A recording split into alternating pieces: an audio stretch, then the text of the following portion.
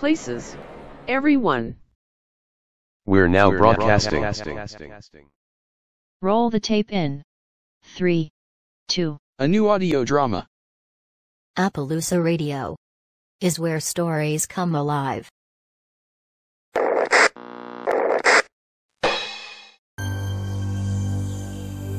Would you mind if I petted your canine? Would you mind if I petted your canine? Would you mind if I petted your canine? Would you mind if I petted your canine? Is he a purebred? I had one once that looked like him, just slightly more blue-greenish in color. See, he is friendly. I think he likes me. What do you mean? I'm a very friendly guy. So, what do you think? Do you think I'm going to steal something? Look, I'm a sick guy. I'm so weak that I couldn't harm you even if I wanted. I'm just being friendly. Don't you appreciate friendship? Hello there. Would you mind if I petted your canine? Would you mind if I petted your canine? Is he a purebred?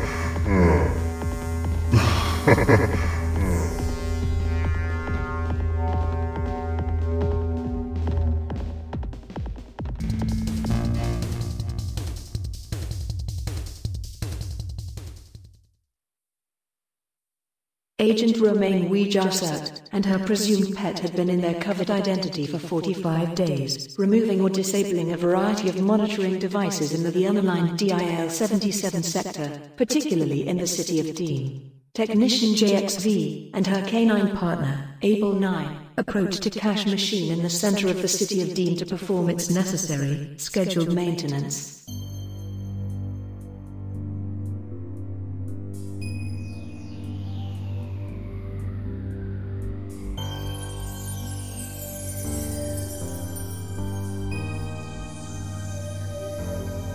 It was a very busy place with lots of pedestrian and vehicular traffic.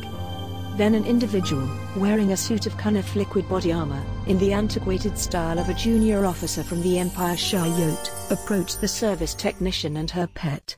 "Hello, there. Would you mind if I petted your canine? Is he a purebred? I had one once that looked like him. Just slightly more blue-greenish in color." She let her pet give him a sniff. Then a couple of tentative licks. "See, he is friendly. I think he likes me," said the individual in the Cunniff liquid prothesis. Warning signs began flashing in Romaine's brain. Not an individual to be trusted. Not trustworthy. "Excuse me, sir, but I am on a tight schedule, and I need to perform my assigned duties." She moved toward the cash machine. However, the individual in the Cunniff liquid prothesis system moved to block her way. "Please, sir, could you back away?" "What do you mean? I'm a very friendly guy. Sir, you are making me nervous. Please move away." "So, what do you think? Do you think I'm going to steal something? Look, I'm a sick guy. I'm so weak that I couldn't harm you even if I wanted." His voice was loud and carried across the public space. Then, after a long pause, he spoke in a quieter voice. "Look, I'm just being friendly. Don't you appreciate friendship?" Before Romaine could respond, four masked individuals suddenly emerged from a hiding place and grabbed her, covering her quickly with a murky sack-like restraint. They threw her into a waiting vehicle. The man in the Cunniff liquid prothesis system instantly grabbed her canine and crushed him with his iron claw. Believing the canine was dead, he tossed it to the ground.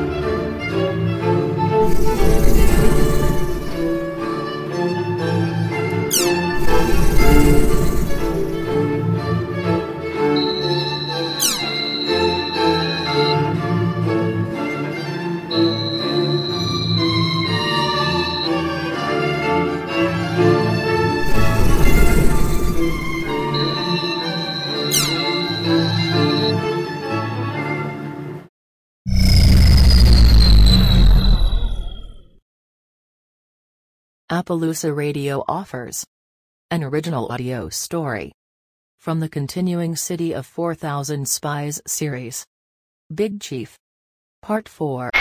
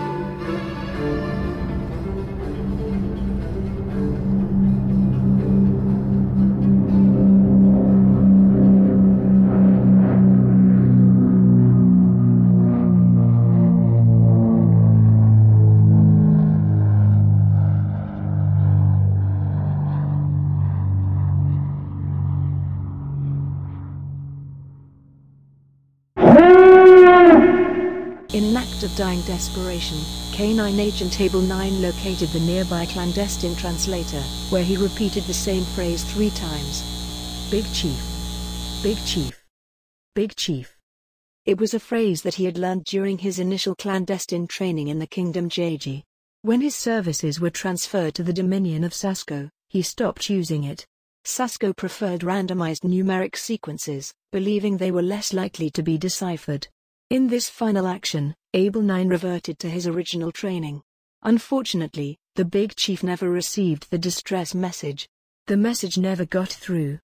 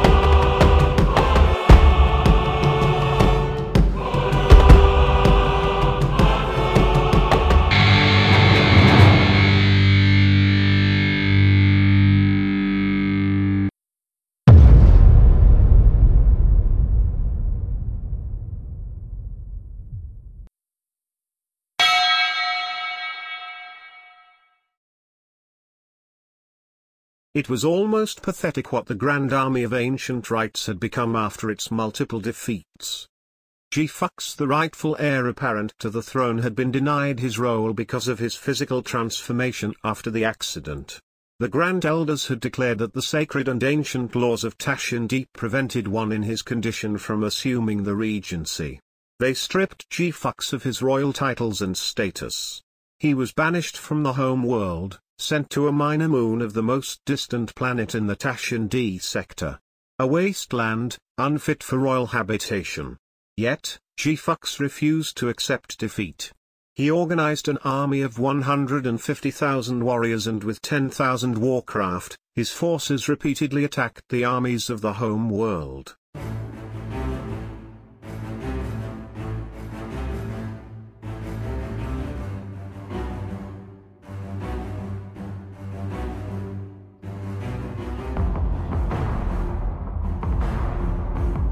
His initial military successes terrified the Grand Elders, and they sought assistance from a longtime ally, the Empire Shayot. The Empire Shayot began an active series of campaigns against G-Fux and his so-called Grand Army of Ancient Rites, giving G-Fux defeat after defeat after defeat. His once grand army was now only numbered in the hundreds, and they were forced into banditry to survive. Recently, G-Fux had moved his criminal operations to the wealthy city of Deem in the unaligned DIL-77 sector, where they cast their gaze on the city's cash machines. That is, they cast their gaze on ways to steal the biometric identities of the individuals using the cash machines. With an individual's biometric identity, they could steal many billions and almost no one would know. One of the gang's most adept operations lay in its hackers, skilled artisans in capturing and deciphering purportedly encrypted messages.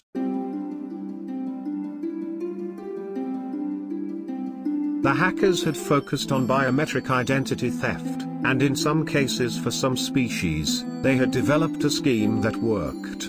Yet, not always. They needed more detailed technical information about how the various identification protocols work. Kidnapping a service technician could provide invaluable information. So, it was that the sorry remnants of the Grand Army of Ancient Rites planned to seize Technician JXV, an elderly employee who would offer little resistance. Since she had been taught to retain her clandestine cover identity regardless of the situation, Romaine Wejarsert allowed herself to be kidnapped. Romaine Wejarsert was the Dominion of Sasko's most productive agent. She was well-trained, highly intelligent, a superb athlete capable of defending herself against multiple enemies. She was also an individual with a keen sense of potential danger. She had successfully participated in 92 clandestine assignments, obtaining pertinent information even others could not. Yet, she had allowed herself to fall into the simplest of schemes. It was neither clever nor effectively carried out. It just worked, capturing what the criminals believed was a service technician. She had been trained to maintain her legend, no matter what. She could not become who she really was. She had to remain Technician JXV, an elderly employee who posed no threat. She could offer no resistance. However, if an occasion arose to escape, she would readily do so. Until then, she told herself, maintain your legend. Be who your covered identity makes you be. You are not an agent for the Dominion of Sasko. You are not Romaine Wejarsert.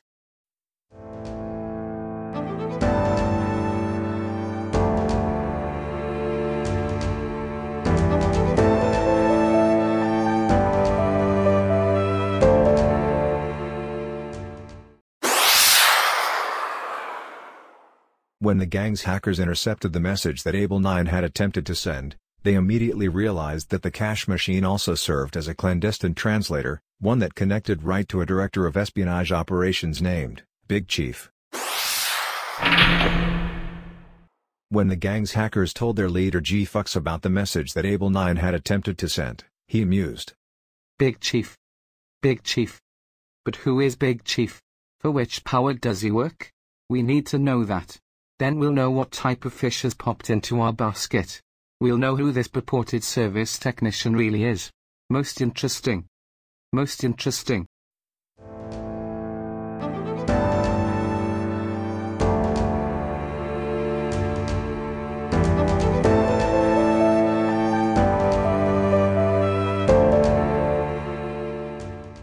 It was a cerebral probe, one that went deeper than anyone believed that a probe could go. It was a cerebral probe, one that went deeper than anyone believed that a probe could go. It had been one of G-Fux's inventions. It not only went deep, but it also displayed the subject's memories in a form that the probe's operator could visualize. As he probed deeper into the brain of the purported service technician, G-Fux found a name, Romaine Wejarsert. He used that name to send a message to Big Chief, hoping to learn who is sponsoring her activities. Then, he probed deeper into Romaine Wejarsert. There he found a man, more specifically a father. The reality was that Romaine's father had died many years before. It was a peaceful death surrounded by family and flowers. It was a calm and warm memory. However, G-Fux manipulated that memory, creating not calm and warm feelings, but feelings of deep terror. He placed that cerebral image into many forms of torture, searing with hot irons, electrocution, asphyxiation, starvation, twisted limbs, boiling in oil. Seeing her beloved father tortured and maimed, screaming in agony, changed Romaine. She was no longer the independent, resourceful individual she always had been. She became pliable, manipulatable, plastic to be molded into G. Fox's designs.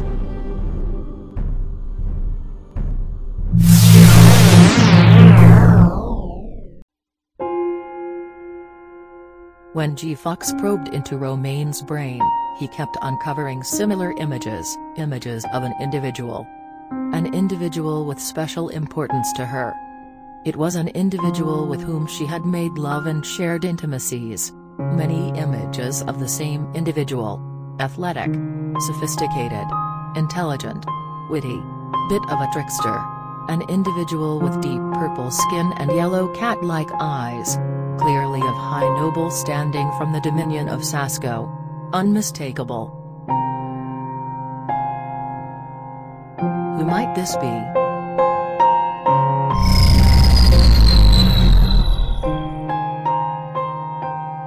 Then a deep antagonistic rumble of recognition coursed through G. Fox and his Cunniff liquid prothesis system.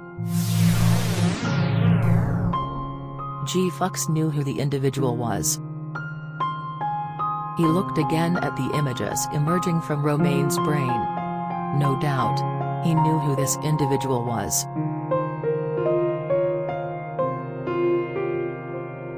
He looked again at the images emerging from Romaine's brain. No doubt, he knew who this individual was. No doubt, he knew who this individual was. No doubt, he knew who this individual was.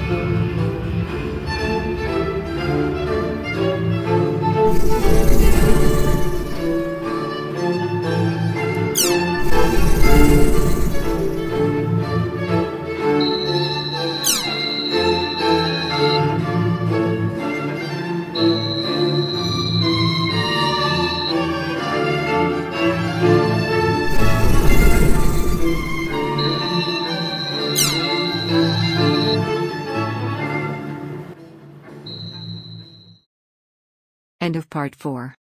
Continued.